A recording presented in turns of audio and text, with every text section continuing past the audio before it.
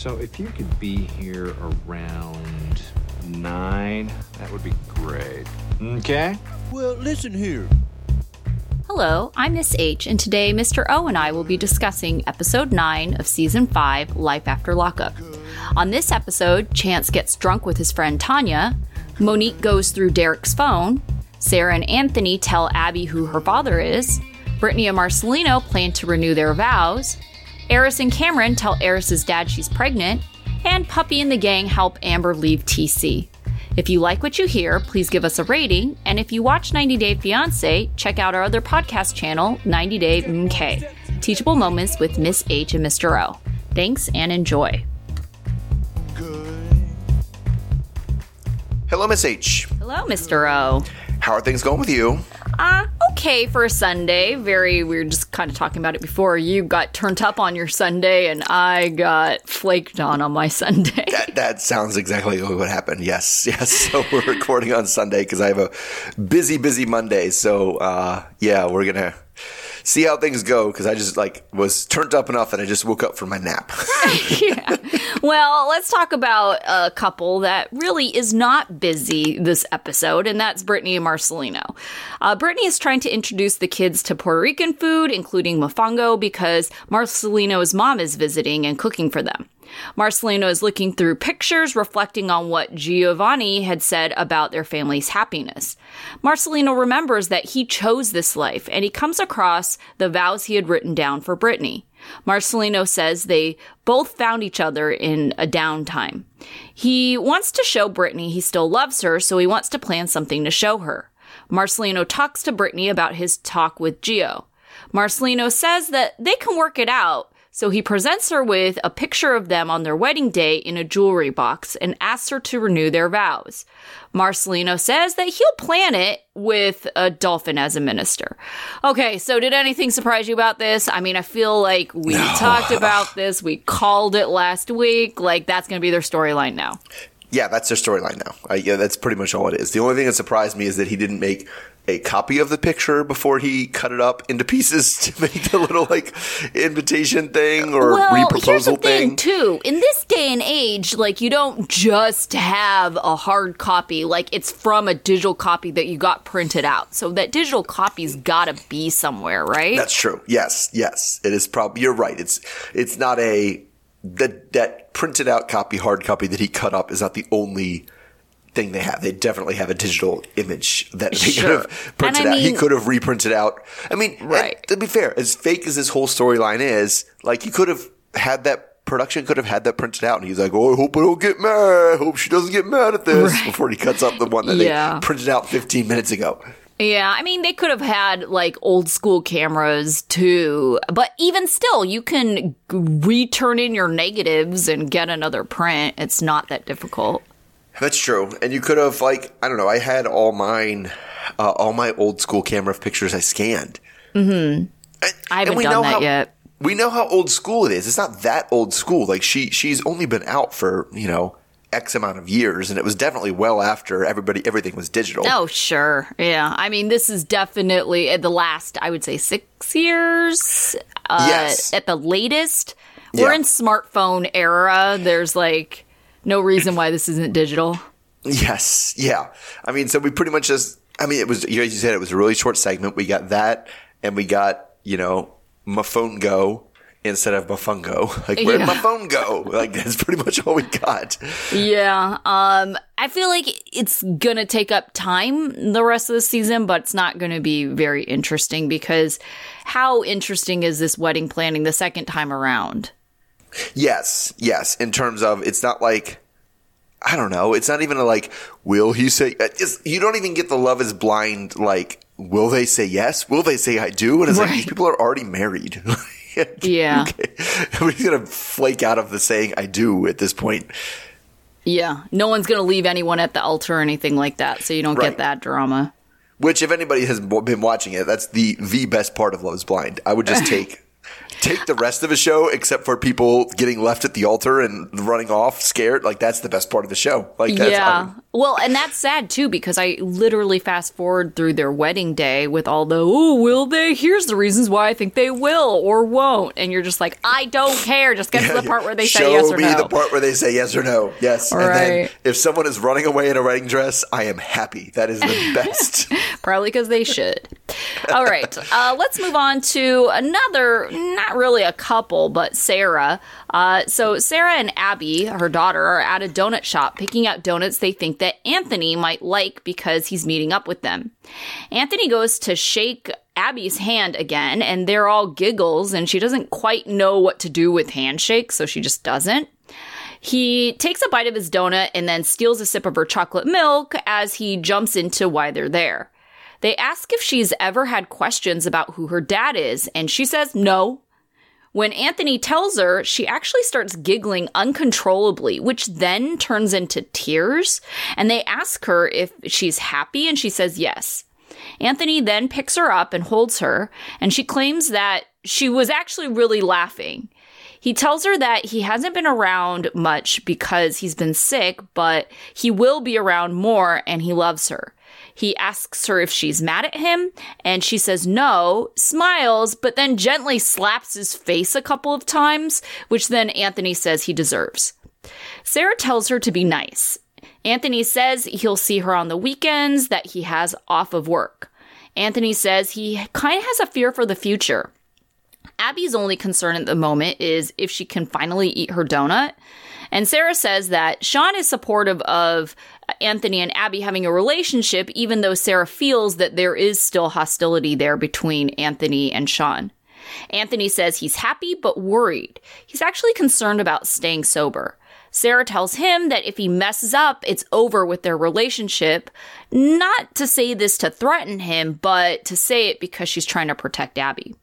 All right, so what did you think about Abby's reactions? I know it was a little bit hard to really, like, see and, like, really take her at face value, because she had a very, I think, a typical kid response to things, which Definitely. is like, yes, you know, just automatic, either doing something that doesn't necessarily corresponding with actually how they feel. So, yes, I mean, I thought that as fake as we talked about the last segment being, I feel like Abby's reaction was, like, extremely genuine in that, yeah, kids don't know. Like, they just, that's going to incur a flood of emotions that she doesn't know what's going on and she doesn't know how to handle. So she doesn't know if she's crying or laughing or if she's mad or sad because she's all of these things at the same time.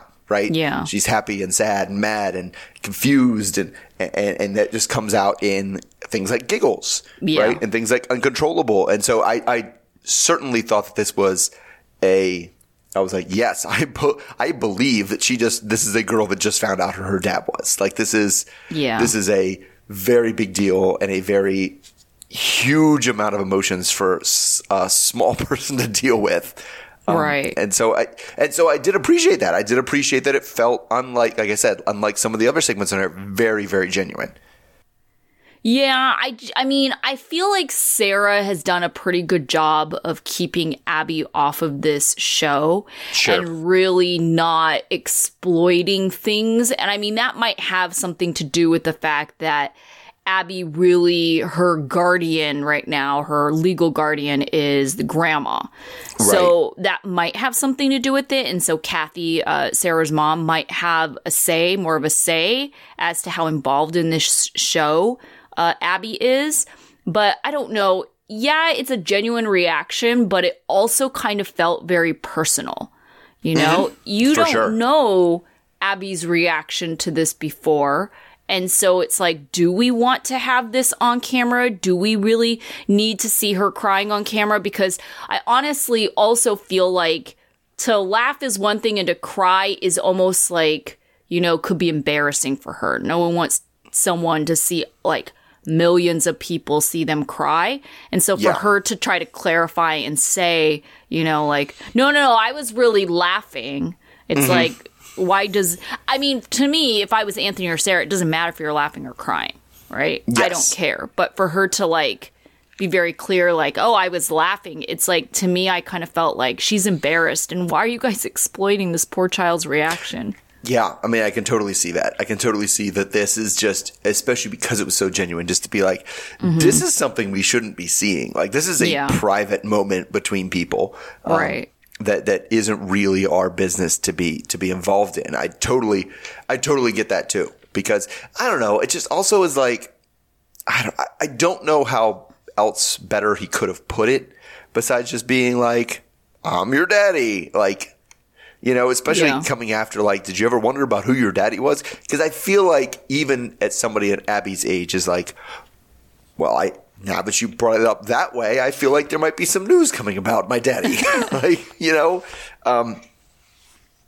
So I'm not sure about the entire, like, you know, sending how you say it. But yes, it was an intensely personal. And you're right, almost to the point of awkwardness, just watching it, being like, ooh, this is something we shouldn't be a part of, right? Right. Yeah. Even you know, we have those intimate moments in other scenarios that come up, right? But usually they you know, this is emotionally intimate as far as like physically intimate, which we usually get kicked out for, right? Gosh, yeah. Which you're like, thank goodness. Yes. All right. So speaking of people who talk too much about maybe their physical intimacy, let's go to Eris and Cameron. All right, so Eris, at the beginning of the scene, wants Cam to look his best. So as soon as he comes out, she tells him, get your teeth out and flag up. I think teeth out definitely meant like the grills that he had in. Yeah. Flag up, I don't know if his fly was down or something. I don't know what that was. But anyway, it's because her dad is coming. So dad already has some bad feelings about Cameron based on the way things went down with the way they got married right away and he didn't know about it. And now, you know, they're going to have to tell him that she's already pregnant and that probably won't improve the situation. So Cameron is very much taken aback about when dad shows up about how much Eris looks like her dad. And she's just like, hey, look a lot alike. That freaks me out a little bit. So dad doesn't understand why things had to happen so fast.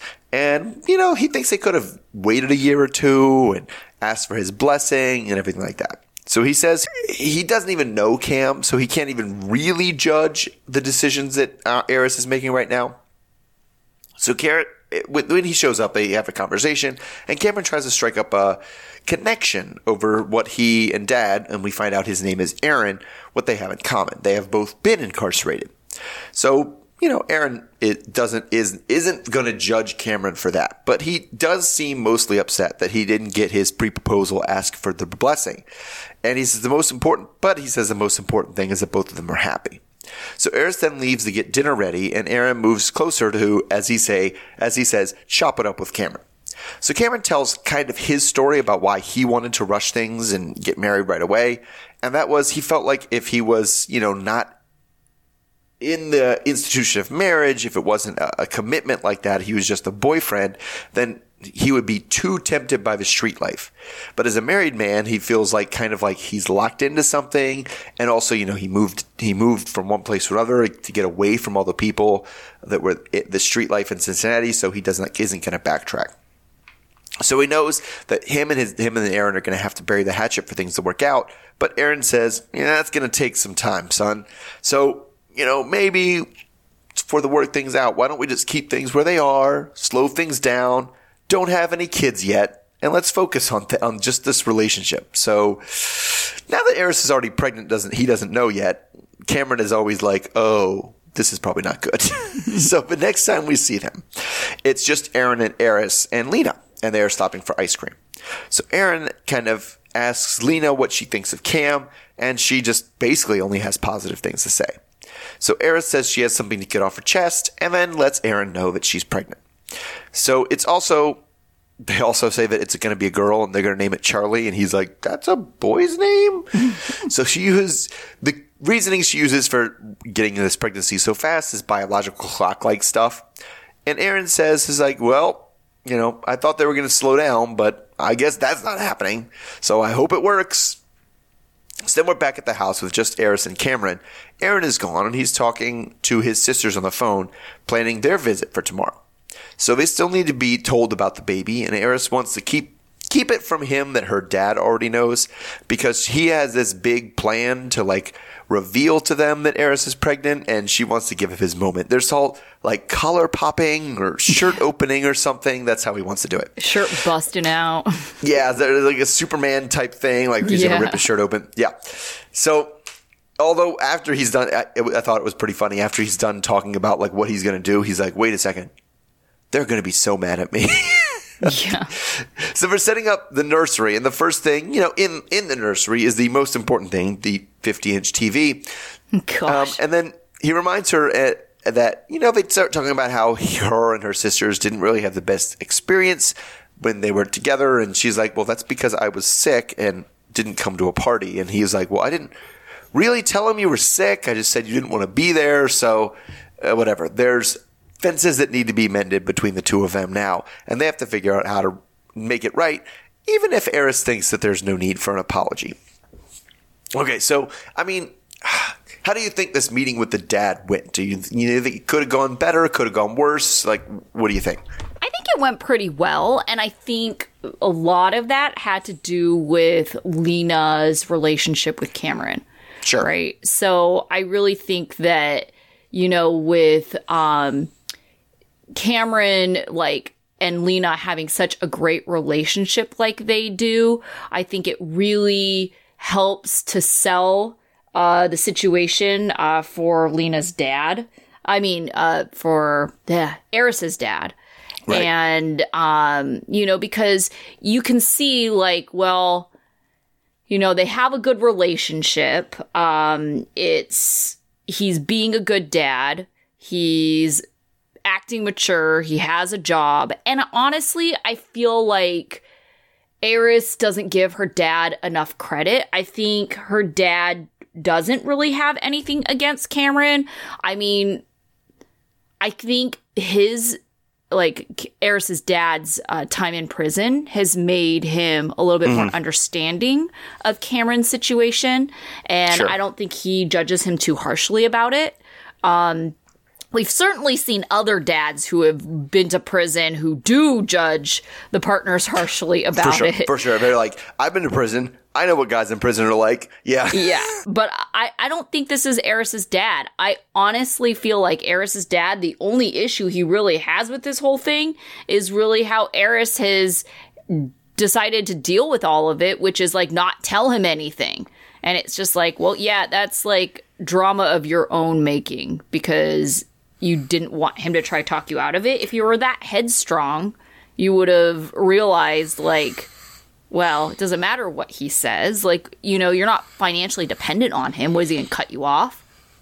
Right. I definitely agree. It sounds like the only beef he has with Cameron is really decisions that Eris made, right? About when to tell him, things like that. And I, to his credit, I do think Aaron does kind of realize that. And when he talks about Cameron, he's just like, listen, he might be a fine guy. I just don't know. I don't know this dude. Right. Yeah. And he's not only now married to my daughter, he's now gonna be, the father of her child. And that's a lot for somebody that I literally don't know anything about. Besides that he's been in prison, right? And I think you're right in that when he talked to Lena, that was probably the best thing that happened all episode. Sure. Because, she did have nothing but good things to say. And it's always, he's always around and he's always helpful and he's helps me with my math homework. And, there wasn't anything, literally anything negative Lena had to say at all. Right. Yeah. But I mean, we've said his relationship with Lena is pretty awesome. And it definitely seems more involved that we've seen. We've certainly seen decent stepdads and stuff like this. But ones that have Insta had this relationship with them, and good rapport where they are joking with one another and have that kind of relationship, I think is something that's pretty rare. I mean, I would argue that Marcelino has a very good relationship with Giovanni, But maybe it's also because Giovanni is a lot younger. It just doesn't seem like it has like the same level of like comfortability where you can like joke around with each other, mess with each other. Yeah, I mean, it's definitely different because I feel like Giovanni and Marcelino, as far as Giovanni knows, I don't think he remembers any time pre-Marcelino. Like he's literally always been there. Like he thinks of him as dad more than anything else. Whereas Lena has, you know, a lot of things. And this guy is relatively new in terms of coming into their life. I mean, I thought it was really telling his reasoning behind why they needed to get married so quickly. Yeah. Because we see that. Like, I think it's legitimate. Like, he says it all the time. He was like, well, I don't want to. But he not only did he step up, but he specifically steps up because he's like, well, I'm married, and this is what you have to do when you're married. Yeah. Right? I'm a married man, and I know I don't like having to talk about where I am all the time. But when you're married, that's what you have to do. Right? Yeah. And so it definitely scans the way he told the dad. It's like, this is why we got married so quick. This is why I think it's going to keep me in line because it's an actual thing. And we see his reasoning all the time where he like thinks that way. Right? He's like, well, I kind of agree with him. If he was just a boyfriend, he might not think the same way. Yeah. I just wanted to also remind you of Giovanni's like actual dad. Remember him and Marcelino? And they almost fought. Yeah. A couple times. So, I mean, like, I think Giovanni remembers his dad, but his dad certainly isn't in the picture now. Especially now that they moved to Florida. Yeah, well, I was saying, as far as Giovanni remembers, yes, he knows his biological dad. But it's like, in terms of, well, who's the man that's been there, living in his house, like, providing for him all the time? It's been Marcelino. Yeah, right? For sure. All right, so let's move on to a lot of the same old, and that's Derek and Monique. Oh, jeez. I know it's a lot of the same old. This it's like so the dumb. Same tried argument over and over again. Okay, but Derek and Monique, they're hanging out at Monique's sister's Calandra's house. Actually, I think it was Monique's house, but Calandra and the family all decided to come over. So Derek assures her sister that his sisters will not be there, and so therefore there will be no drama, so he says. When there's a knock at the door, Derek is relieved to see that it's more of Monique's family and not his sisters. Monique's godmother starts the grilling and all the sisters jump in. The family thinks that Derek isn't good or a good fit for Monique. They all know that Monique has a habit of settling, and they all think that Derek is not worthy of her love. They're coming at Derek for cheating, and then Monique says that Derek needs to be honest about the situation by admitting that he cheated just because, and not because they were on a break, as Derek keeps on trying to, like, excuse himself. Derek thinks that they got past it, so the family should too. The family points out that Monique doesn't trust him, so they also don't. Monique says that he's secretive about his phone as he gets a text, and this just reinforces the situation as he tries to excuse himself to the bathroom to then delete the text. Monique insists on seeing it as the entire family is literally following him around the house. Monique snatches the phone away from him and knows about the recently deleted folder on iPhones as she locks herself in the bathroom to read his message. Monique sees the message is from a girl who is complaining about her dude not touching her and sending Derek pictures and videos. Derek is denying that he received any pictures, even though they are all seeing that is a lie. Monique then opens his Instagram to discover Derek was looking up the bottle service girl from the club the night before. Derek is pacing back and forth, just panicking. He admits to us that his phone is basically a porn site, but he also insists that he loves Monique.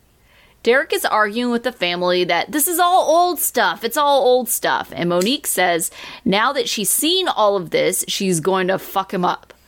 Monique confronts Derek about the bottle service girl, and Derek keeps saying that these messages are old. They all claim he should have just blocked all these people and never responded. They all encourage Monique to call one of the women in question. Derek says that the woman will say that Derek was in a relationship, with Monique, and that they are just friends. So Monique calls, and the woman is confused when she hears the name Derek. She claims to be a club promoter and sent Derek pictures to promote her club in Georgia. The family claims that Derek is coaching these hoes. Derek thinks that she's taking everything the wrong way. He tells us that he's been having a little entertainment fun, which I'm not really sure what that's supposed to mean. Don't know what that means. But then Calandra says that they should all go and give them a chance to talk, and they all hope that, this relationship is done. Derek asks if it's done and is insisting on having an answer immediately, but Monique is trying to get him to pack his stuff and leave, but she doesn't really want to answer him. She just keeps on saying, I don't know if it's done, but pack up your stuff. And he's trying to retrieve the ring that he had hidden in her cabinets without her seeing before she makes him leave her house. All right, so, this call was interesting because the family's all claiming that he's coaching these women to, if they ever get a call from a woman demanding who they are, to say that they're like a promo girl. But does it even make sense what the texts are, the text versus what this woman's story? Sense. It makes no sense. Okay. First of all, it makes no sense because she asked her where she was from and she was like, Georgia. It makes no sense for a guy who lives in Cleveland, can't leave the state except to come to visit her in Chicago. Why would a promoter in Georgia be in touch with him at all, right? Why would a club promoter who says that her man hasn't touched her in forever? That's before we can get into the context of the content of the things. Club promoters are like, hey, free drink specials. Hey, ladies night. Hey, this performer, not like sending you pictures of her titties. That's not something club promoters do. Right. Not for free, at least. It doesn't make any sense. Now, what does make sense is someone he wouldn't have to coach at all. And here's my theory. They're all prostitutes. Right? And because the other thing too, I was like, wait, I was single for a long time. You know how many women just randomly sent me pictures of their titties for no reason? It was zero. None. I know. You're much more likely to get dick pics. Right. Unsolicited dick pics. Yeah. How does he have so many women that are out here literally just thirsty as hell? Just sending him whatever. Oh, I need your dick. Oh, right.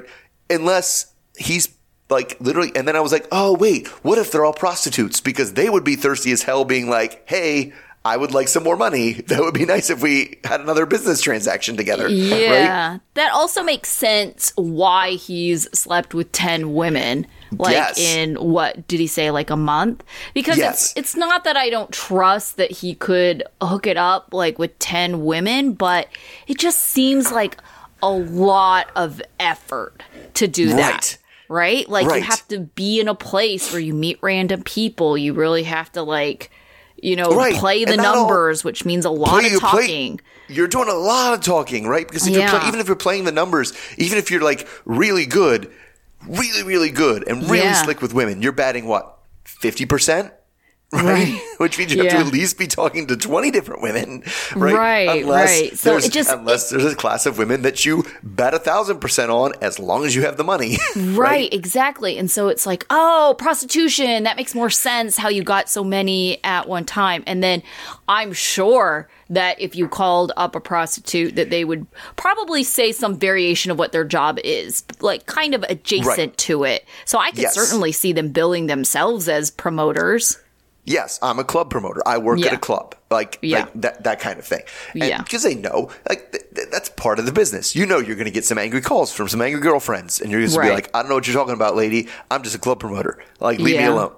Yeah, definitely. So that's what I think is going on, and I think that's part of his quote unquote entertainment is talking that to makes him. more sense because I was very confused by this. He's like, yeah, I've been having a little entertainment fun. And I'm just like, what does that mean? But yes, anything sex working, that makes more sense. Yes, he's talking to sex workers. That's what his entertainment is. Whether or not he has been, sealing the deal with sex workers recently or whatever, I think he gets a kick out of just communicating with them, right? Yeah. And maybe it's that. Maybe the sex work he's paying for is just virtual and online stuff, right? Yeah. I could see him. If I was looking at his phone, I'd look for the OnlyFans app. That's where I'd be. Right. right? Oh, goodness. But it was just he drove me nuts with like the fact that he was like smiling the whole time. Yeah. Give me my phone. Ha ha ha. I just want my phone back. And He's like, it's old. Those are old messages. Like, you're not even reading it right. And then that whole like thing that we've talked about that he does, where he just like deny, even if the person is staring at the truth, there's no possible way to deny it. He's just like, nope, gotta deny at all costs and just hope for the best. Yes, it's super frustrating. Like those are old messages. I'm looking at the date, dude. Yeah, this was today. He's like, what? And she's like, why are women sending you pictures? Nobody's sending me pictures. I'm looking at a picture that was just sent. No, no one sends me pictures. Yeah, it's just and then I mean, and it seemed like the family was definitely like ganging up on him. Yeah, and then he's going to use that as the excuse. Well, your family was just ganging up on me, right? Because he literally did said that. Well, you're just breaking up with me because your family wanted you to. Right. And to her credit, she was like, if I listened to what my family wanted, we wouldn't be together right now, dude. Like, yeah. This is not something that they're okay with. But like, yeah, the way he smiled his way through it. And plus, I as a person who's around teenagers all day, give me back my phone. Oh my God. It's like, just stop it, give me back my phone and shut up. Like, it's so annoying. And I hate it so much. Yeah, that's like my 4-year-old niece. It's like if you try to take her tablet away from her when she's in the middle of a movie, she'll swat at you. Yes. She'll get it as far away. No! And like swat at you. But the way he was playing it off, and because the kids at school do it to flirt, right? Mm-hmm. They're dumb, they're young, they're bad at flirting, and like they steal a phone, and it's like, oh, you took my phone, give it back, I want my phone back. And I'm just like, stop this horrible attempt at flirting in front of me, and just give him his phone back and go to class. Stop it. Oh goodness. And he was trying to play it off like it was a flirty fun thing, and it was like, this is not flirty and fun. This is like ridiculous and bad. Yeah. All right, so moving on with ridiculous and bad, let's go to Amber and Puppy, mostly Amber this time. So we're at Queen's house first, though, and Puppy is going through her huge pile of stuff that she either needs to take to trash or Goodwill or something because it doesn't fit here. So Puppy tells Queen about the previous day when her and Amber got into it at the gym, and then Amber, and TC got into it back at the house. So Puppy doesn't know exactly what the trouble is between Amber and TC, but there's definitely trouble. So then we jump over to Amber and TC, and they're having some coffee and trying to talk through it. You know, and even if they're trying to talk through it, most of the talk starts with and centers on how TC doesn't like to talk. I don't like talking about this kind of stuff. So he just says he wants life to be easy and painful and doesn't want to have difficult conversations. Well, okay, fine. I also want $1 million a month salary, so that would be cool. Nice. But Amber pushes the conversation anyway and really gets to the bottom of it. This is about my abortion. So they had a fight about it, but they never really got to any resolution about it. So Amber kind of has a theory about what's upsetting him. She thinks that her drinking is the reason. She thinks that he thinks that her drinking is the reason for the abortion, and he more or less agrees. Now, I kind of thought when she said that he meant that, oh, well, if you didn't drink so much, then your liver wouldn't be so fucked up, and if your liver wasn't as fucked up, that you wouldn't need the abortion. That's what I thought. But I don't know. That's the way I took it, but he seemed to think that, like, no, I think you had the abortion so that you could keep drinking. Oh, wow. He said, like, I thought you were, like, not really being upfront about the real reason. Interesting. So that's kind of the way that's kind of the way I took his part of the conversation. Right. So,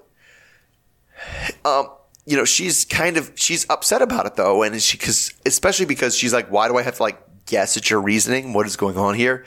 And if he wasn't sure she was being upfront about the reasoning, he could have come to any one of her many appointments with the doctor that he just refused to go to. So she was upset at the time that the whole process wasn't like a collaborative process, and she felt like she was all alone, and then starts crying. He says that communicating with her is difficult because her drinking is always, every time we try to talk, it's all about drinking, and she's drunk, and it gets irritating. And he wants her to focus on quitting drinking. So also maybe don't cry as much because I don't know what to do when you cry. God. So he apologizes for not being there when she needed him, but he says that even though he has trouble bottling up his own issues, it's hard. Everything's hard. It's hard for me to talk. So she says that, sometimes she doesn't even need talking, just the support. And he at least takes the hint then and gives up and gives her a hug. So then after the conversation, she calls her mom, Monica, to talk about things. So she tells Monica that this was the really first big heart-to-heart in a long time. And Monica says, that's nice, but he still wasn't there for you. And he needs a lot of fixing, and so do you, and you can't really fix anybody until you fix yourself. So we go back to the commercial segment, which goes back to Queen and Amber. And Queen has a plan of how Amber can get her share of the rent paid and maybe sell some of this giant pile of clothes, including what Puppy estimates as $250,000 worth of shoes that she has. My goodness. So Puppy, though, isn't sure about that because she sees herself more as a buyer and less as a seller. So later on, Amber is frustrated we kind of see her just walking around the house, just super frustrated. The house is a freaking mess. And that's because she lives with 2 teenage boys and a grown man that acts like a teenager. And it's filthy no matter how much she cleans it. So she calls Puppy and gets to her and she says it's been a few weeks since her and TC had that heart-to-heart. And things have not really improved, and she's feeling very unappreciated right now. So she says that she's drained and just have enough. None of this is her mess, and and then we see her start putting Post-it notes on everything for some reason, which we get back to later. So Puppy gets there, and then Amber starts to vent about how she lives with 3 grown men who won't do shit in the house. But also, at some point, it seems like she recaps some of the fight she had with TC, who basically accused her of having this abortion on purpose to hurt him. So that was really bad.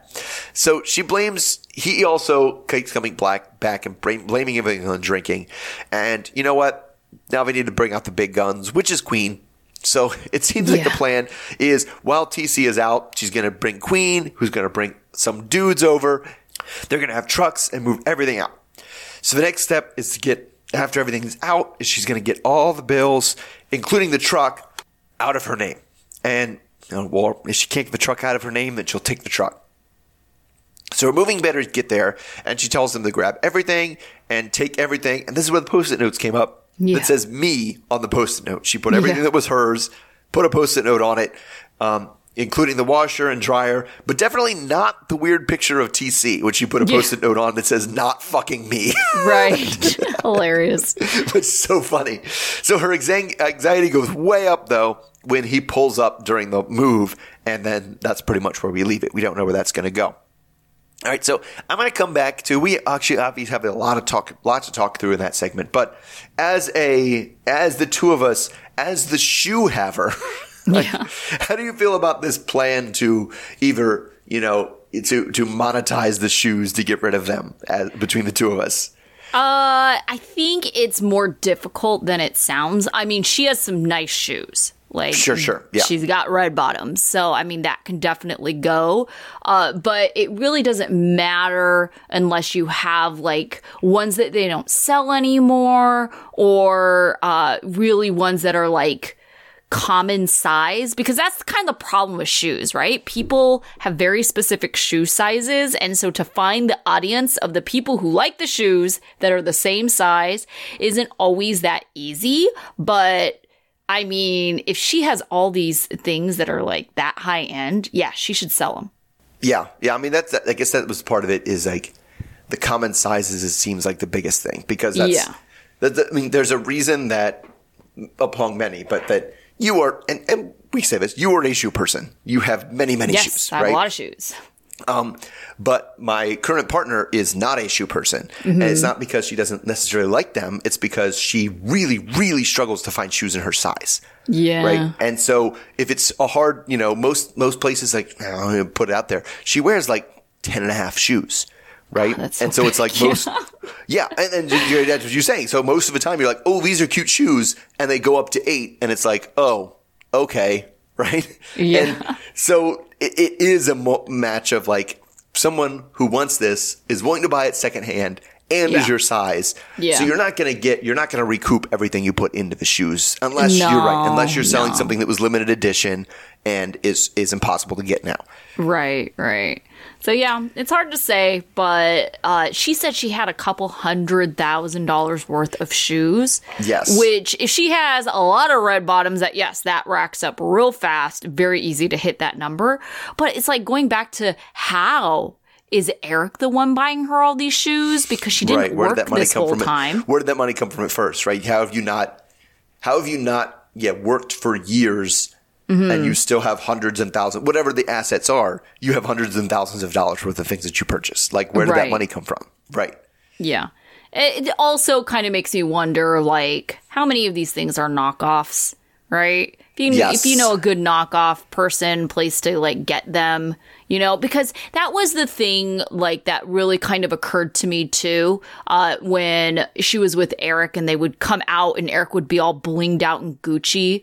I'm like, this can't be real, right? Like, the amount of Gucci people wear, like, to me, it's always very suspicious when people come out with, like, completely branded outfits, because if you really are, like, loyal to that brand, you kind of can see that, yes, they certainly put their logos on things, but not in, like, always an obnoxious show-offy kind of way. And usually the obnoxious showy-offy kind of way tends to be like the knockoffs. No, totally agree. Like, it seems to me, because I always think about this. Like, this is a high-end, it's supposed to be a high-end fashion house, right? Right. I imagine their clothes wouldn't be as ugly as that thing you're wearing right now. Yes. Like, why is that thing hideous with giant logos in all different directions? Right. And it makes me think you're right. It does to me, it triggers me being like, knockoff. Like, that's a knockoff. I assume they're going to be a little more subtle. Will they be branded? Absolutely. Oh, yeah, because that's their thing, and they do brand their stuff, and they do make expensive T-shirts, and they do have their logo on it, but usually it's, like, small in the corner. Yes, right. Yeah, and not like right where the pocket would be. Over everything, like giant in multiple sizes, right? Yeah. All right, so going back, now let's go back to the serious more stuff, like, oh boy. I mean, I feel like TC came off really, really bad this episode. He really did. And he started off pretty good. And I think even Queen kind of had made some comment about how TC showing his real colors. And I really feel that's true. I think he was very kind of careful about how he came off at the beginning. And maybe he wasn't even that careful. We just like are mistaken his like stoicness for being careful. But I think the reason why we had such a good impression of him is because Amber was all about him, singing his praises. What a great man he was. What a great father he was to his kids. Like how well he treated her. So we certainly got the impression that TC was this guy that had his shit together. He was really stable. And now hearing that he couldn't even get a loan for his truck, where Amber had to be on the loan with him, it's kind of like, well, maybe this man wasn't as stable and didn't have all of these things that you said he did. And yeah, we're just starting to see the real him now. I think his like inability to talk about conflict, whether it's because he's afraid of how she's going to react or whatever, is like just really telling of like the kind of person like you'd have to deal with in that relationship, where you're just bearing things all the time that just seems so emotionally exhausting. Right. I mean, he definitely seems like he's a good time guy. Right? Yeah. When it's around and everything's good, it's fine, it's great, but like, and that's going to be tough for his kids, man. Yeah. Like, I know it's going to be tough for his kids, because when you're growing up and you go from being 16 to being 26 or whatever, you make a lot of mistakes because everybody does, right? And he just doesn't seem to handle the bad times at all. Like, not like he doesn't handle them well, or he just is like refuses to engage with the bad times at all. Yeah, and then when he does, it sounds like he doesn't always say the right thing. Like Amber says that he said in one of their arguments, like, I'm not attracted to anymore. Wrong. I don't care if that's how you feel about it. That is the wrong thing to say. If you really felt that way and that was important to you, physical attractiveness to your partner, you're not physically attracted to them anymore, break up with them, but still don't mention it. It's like, that doesn't need to be said. said, right? Yeah, that's true. That's true. Because and we kind of got some of that too. Like we got, like they kind of showed us in a flashback that when she was like, "I'm going to go to the gym," and he was like, "Good." I know, right? Like it's messed up. Like you should not be commenting on your partner's physical appearance. Unless it's something that's like, okay, maybe if you're not a huge fan of something like they got a haircut that you didn't like or a hairstyle that they didn't like. If they ask your opinion, like maybe you could say it something tactfully, but, you know, and once again, if the physical attractiveness is a deal breaker for you, you still don't have to tell them, but you should break up with them. No, but I mean, in terms of what we seem to know, right? Yeah. Is I feel like I think it's pretty clear that Amber has put on a bunch of weight. Well, I mean, we've seen it too. Yeah. I mean, we've seen her physically just be different. And I mean, and I feel so bad for her too, because it's those situations. And I mean, a lot of people kind of suffer from this too, where it's like a cycle, right? You're depressed about how you look. And so you continue to eat. And then it's like, then you feel bad about the fact that you ate and the fact that you look this way, and it's getting worse and it's like spiraling. So, yeah. I mean, and so that's what I was getting at, is like, I feel like, if even that was me and I was the case where it was like, oh, geez, I don't like where this is going. I'm not physically attracted to this person anymore. But I would be like, oh, what's the root issue here? There's something deeper going on besides like, your lazy ass doesn't go to the gym enough. Like, you know, like, and from what we've seen is it clearly has to do with, you know, the depression that she's been going through, doing whatever it is that she has to do. Because, I mean, as somebody who has 2 teenagers in their house, like, yeah, cleaning up after teenagers is fucking exhausting and totally unrewarding. I get where that coming from, especially when they're not even your kids, and you just feel like I spent all weekend cleaning, and then I turned around and now there's literally garbage sitting next to the garbage can that nobody was like, everybody was like, whatever, I just left it there. I'm like, oh, it drives you nuts, and it's super stressful. Yeah, definitely. I feel bad that she's in this situation, but I mean, and I think the difference between her situation and Puppy's is Amber does not have a problem leaning on her support. You know, she had 0 issues with call up the boys. Like, you know, I forget their names, but like all 3 of them, call them up. We need muscle. Everybody in here, we're going to swoop in and move out. If it says me on it, let's go. Let's get it out. Yeah, that is true. That is true. And yeah, she has less, I wouldn't say pride about it or anything, but yeah, Puppy seemed to be like, I feel bad that this relationship failed. I think also, like, for Puppy, she felt embarrassed.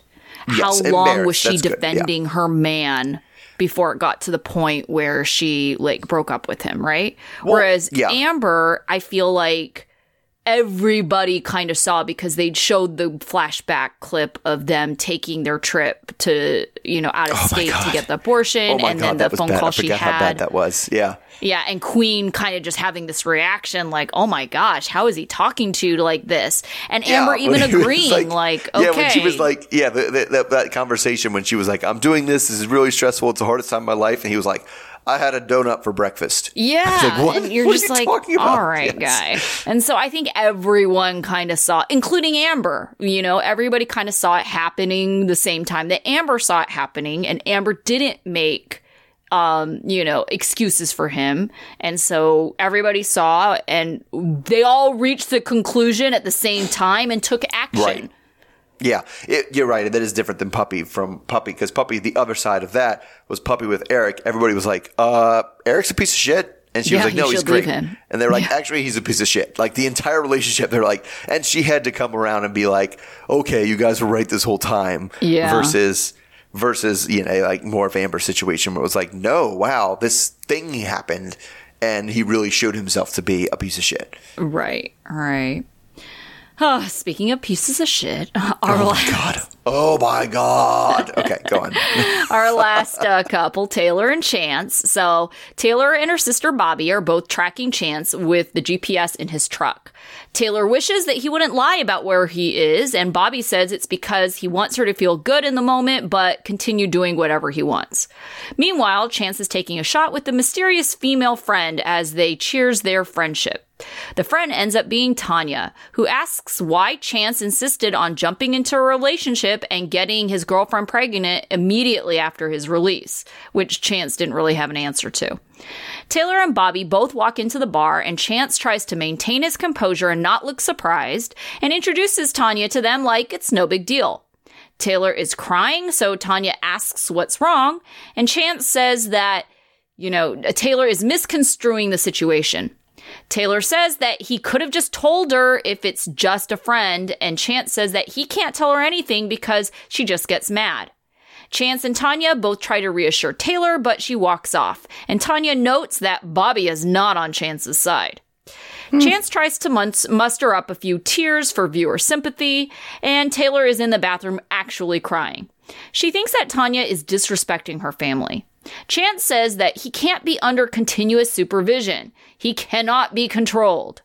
Tanya goes to talk to the girls, and she claims that this is the first time that they've met up. She insists that there is no ill intent. Taylor insists that Chance should have just told her, as Chance brings over double shots for everyone. So Bobby, Taylor, Chance, Tanya. The important thing is that there are 4 double shots on the table for the rest of this. Yes, that is the important part. Yes. So Chance says that he'll drink all the shots and just get his friend to pick him up if they are refusing to take theirs. And then they're all fighting over the shots, and Chance starts going in on how Taylor is so controlling as he has taken one shot and they're all trying to keep him away from the other shots. Tanya steps in and says that he's taking it too far as she's touching him to get him to calm down, which is sort of working. Taylor wonders why he's being so mean to her and so nice to Tanya. Bobby even notes that they're touching each other as they both disappear into the men's bathroom, and we hear Chance saying, "Don't do it, you're gonna make her jealous." Tanya walks back out, saying that it's a problem, and Taylor is worried that he's acting crazy in public. Chance calls his friend Zach to pick him up. Chance is trying to then get into his truck, but security is not about to let him drive off in his condition. So Chance starts getting real hostile and loud, and Taylor tells us that part of his probation is he's not supposed to be drinking. So now he's drunk, drawing attention to himself by his behavior. So Bobby tells him that he needs to calm down or he's going to get arrested, which Chance says won't happen. Chance then starts to walk off, and Tanya goes after him. Chance says that Tanya is a ride or die friend, and he's not about to drop her no matter what Taylor says. Tanya tells him that he has a drinking problem. As he slings his arm around her, saying, maybe, Tanya says that they'll go to an AA meeting right now as they're kind of arm in arm walking in the parking lot. Taylor explodes on Chance, saying that he doesn't care about her as he's touching all up on Tanya. Chance says that he doesn't want to live his life like this.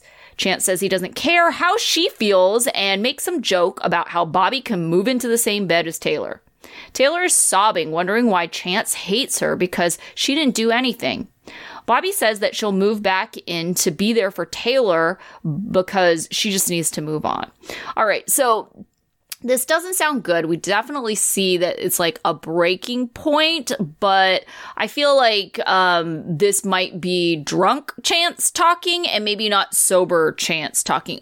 I mean, I think drunk Chance is certainly telling the truth. I'm not saying that, but I don't know if Chance is really ready to blow up this relationship and move on quite yet. No, I mean, this is just so reminiscent of arguments that I feel like all of us were witness to when we were like 24, right? Mm-hmm. Like the same kind of arguments and the things and the big blow-ups, and you're trying to keep so-and-so away from so-and-so and her, blah, blah, blah. And then everybody sobers up and you're like, well, what happened with that? And you're like, nothing. Like, we're still together.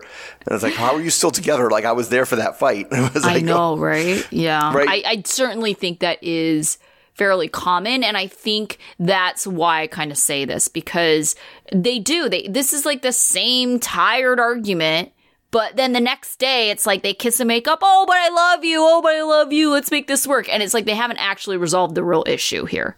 No, they haven't resolved. And I'm not sure what the real issue is because, like I said, I had to keep reminding myself that this dude is in his 40s. Right. He But is they're not 24, having not the 25. same argument, and that's part of the problem, right? Sure. The argument Yeah. that she's having is be honest with me where you are.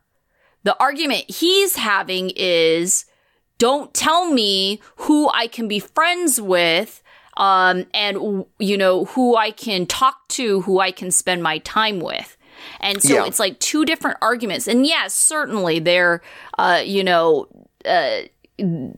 directly related to one another, but they keep on arguing like their point in their separate argument. So they're never going to see eye to eye here because she's focusing on the fact that he's lying to her and he's focusing on the fact that he wants to have female friends.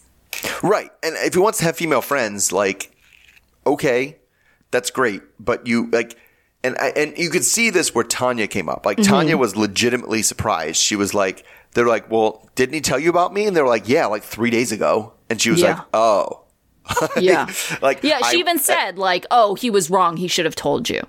Yeah. Like you could see in her head, like she was just like, oh, and you could see Tanya. I really did feel for Tanya this whole scene. Like, I feel like she was thrown in the middle of all this. She was just doing what she could to keep her drunk friend out of trouble. And I feel like many, many women have been in that situation. Like, okay, buddy. All right. You're like, including people you're not, partners with or trying to sleep with or anything, just being like, if we can get you home asleep without the police getting called, right? That's my job today, yeah. right? And give Tanya a break too, because let's be real here. Tanya took double shots too before, so I'm gonna guess that Tanya is also drunk, and maybe not as drunk as Chance, but enough to be like, oh, all right, like just kind of going along with things. And maybe she was a little bit more touchy. Like, okay, I think it was fairly innocent enough, but if I was Tanya and I knew that crazy jealousy was involved,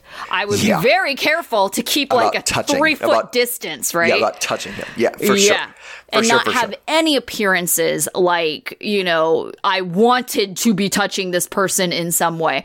So, I mean, I think her touching, the way she touched him was innocent, but I don't think she was considering that Taylor is picking up on this and feeling very uncomfortable about it. Yes, I agree with that totally. I mean, but I also feel like Taylor should have been a little more cognizant of, as soon as he got to the point where to him it made logical sense to argue that I'll just drink all the shots. Yeah, 8 double shots? No, dude. Yeah, this, like, I'm going to drink. Well, fine then. My solution to this problem is I will drink all of the shots. And like, oh, this is drunk reasoning. He's drunk.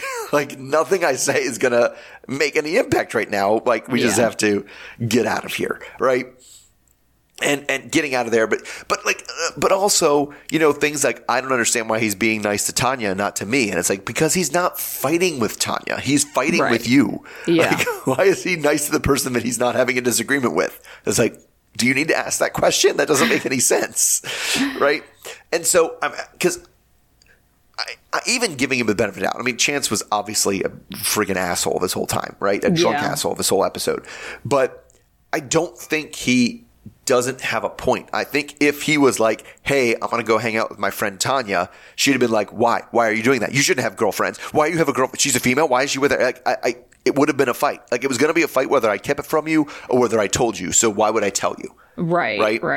I get where he's like it, because I think her jealousy is enough, and we kind of don't see that as much, but I don't think he's making it up that every time, if he was honest with her, it would still be a fight. Right? Yeah, I mean, it's super difficult because I feel like Taylor would rather him tell her the truth than him sneak around. So if she knows that this is the alternative, he's going to do whatever he wants anyway, I think she would maybe react a little bit better knowing that this is the alternative. But the problem is that he's not even... I don't even think he's like bothering to like kind of check in, and be like, well, what's your reaction this time? Because I get it. Like, this happened, I'm sure, once or twice. Not the meeting up with someone, but certainly like his text conversations with someone else. I mean, we've seen it, right? Yes. And yeah, she flipped out. But, you know, has he checked in and been like, okay, well, can I have a friendship with this person? You know, let's kind of set some boundaries of what that looks like, and then we can be upfront about it. He's not mature enough to have that conversation. That's also true. That's also true. Yeah, Like, but I feel like if he did do that, maybe he would see that, you know, he's just assuming she's going to react this way, which is the problem. right. I mean, because I'm also thinking about me being a more emotionally mature and secure person. The Anyone chance is. A 12-year-old boy is. Then I'd be like, yeah, if I had a partner that insisted that no, you can't have any friends that are women and you can't meet with them, and if you do, like, you have to they text me every 5 minutes when you're there, I'd be like, we wouldn't stay partners. Like, it wouldn't happen. Right? But yeah, I think you're right. I think part of the reason is he's always like, well, every time I try to bring it up, every time I try to tell you anything, you yell at me. It's like, well, that's because you tell her things like, I've been gambling away our money. I lost my job and didn't tell you. I bought this super expensive truck. Yeah, because you're doing stupid shit. Of course she's going to yell at you for doing stupid shit. You're not doing reasonable things. And so I can get... You know, so I'm not sure how much of it is she overly protective and overly jealous? Or is it just that, yeah, you're going to get yelled at when you do stupid shit because you only do stupid shit? Yeah. Yeah, for sure. Well, I mean, it's so sad and it kills me, but we know next episode they're freaking going to act like nothing's happened. Well, no, yeah, they're going to, I'm But sorry, baby. I just love you. There wasn't anything. You saw there was nothing happening. Yeah. And I can see Taylor, like, kind of making Tanya the bad guy out of this whole situation. Sure, like, which is ridiculous because she was trying her best. She was all over you. Yeah. And and him saying, well, it doesn't mean anything. And even if it did, like, even if she felt that way, like, I don't feel that way. Put his arm, like, she wasn't even trying to touch him. And he was, like, all, like, arm over her. Yeah. Like, yeah. But yes, I could see Taylor being like, well, it was mostly Tanya doing the touching. So, yeah. For sure. Yeah. So, I'm sure they're going to frustrate me. Yes, of course. All right. So we did not see Lindsay and Blaine or Justine and Michael this episode. So who did you think was your student of the week? I'm going to go with Amber. In that kind of, you know, she made a decision and it wasn't a wishy-washy decision of, well, maybe things will work out. It was like, nope, I'm out. Here's my shit. I'm taking it. Let's go. I agree. And I also think that she is the type of person where she moves forward, doesn't look back. For sure. And I'm not saying that she's not sad about it, but I do think there is an element of she was probably mourning this relationship as she was kind of going through these rough times because, you know, it's like that was the disconnect already, right? So she was mourning the relationship that she already had already. So I think it is going to be much easier for her to get over TC than, you know, Puppy getting over Eric. But she's not the kind of person to second guess, and she's like, nope, we're done, and she won't go back. I definitely feel like she was like, I gave him plenty of chances to make things better, and he decidedly turned those down. So here's where we are. I agree with her as well. Okay, how about your dunce? A chance. Like, that was so dumb. Right? Just so drunk, so dumb. Like, just... Especially that he get to the point. He tried to drunk drive away from the bar. Yeah, right? I know. Sometimes I always wonder, like, about because I think that was Love After Lockup security, not the bar security. Right? Agreed. So almost like production. So production essentially is the one who stopped him.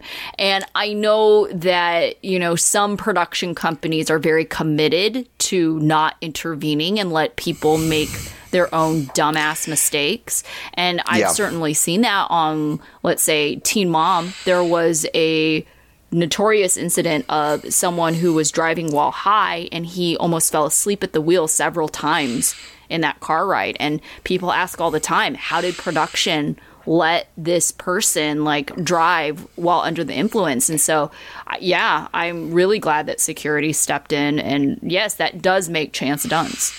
Especially because he had a ride lined up already. It's like, what are you doing? Yeah. There was drunk so much that logic, went on. you know? The drunk logic of, and besides that, he was like, well, fine, I won't drink that shot, but nobody else is allowed to touch it. Like, okay, that's just drunk logic. Right, stupid drunk logic. All right, what about your life lesson? So my life lesson is, oh my God, if you're trying to convince people that you're not talking to other women on a phone, maybe put the phone on silent. Right. While you're talking to those people. Yeah. Oh, gosh. Okay, so I had a life lesson from, I'm assuming you're talking about Derek. That's Derek, yes. Uh-huh. Derek and Monique. So if someone treats you the way that Derek's treated Monique, there shouldn't be a single question in your mind. Yeah, there's there was Right. no Because she was like, I don't know if we're done. So to me, like, you're done. And if not, you have to accept that you are in an open relationship Yes. and you cannot go searching for, you cannot, get mad at them, like, Yep. Yeah, whatever. I agree with that. If Monique chooses to go forward with this relationship, it is an open relationship. Yes. Right. So, and I mean, certainly you can negotiate the terms of that open relationship. That's absolutely your right in this relationship. But, this guy, like, good luck to negotiating terms. She can't negotiate. But no, she's in no position to. No position to, because he knows that she'll stay with him. No, I'm thinking the other way. If she slept with one other dude, he'd be done. Oh, he would dump her so sure. fast, for sure, like so fast. Right. And it's just he has a double standard in the relationship. On top of that. But it's him. He's the one in control of that relationship. And if you for sure. take him back, he knows 100% for sure. He's the person who dictates all the terms of the relationship is him. Right, because she doesn't want to lose him, which is just bananas to me. It's like, lose what? Lose him? Lose that I don't guy? Get it. Lose that stupid fuckboy? I don't understand. Not get it. Yeah. Okay. All right. So, I cut off at my preview. It did something very weird. So I'm assuming we do have an episode next week, but it's not the season finale, as far as I know, right? I don't think so, and I didn't see anything about season finale. So yeah. I feel like it's going to take them more than one episode to plan this wedding. So I feel like we could at least a couple episodes. That's true. All right. So until next week. All right. See everybody then. Okay. Bye. Okay. Bye. Good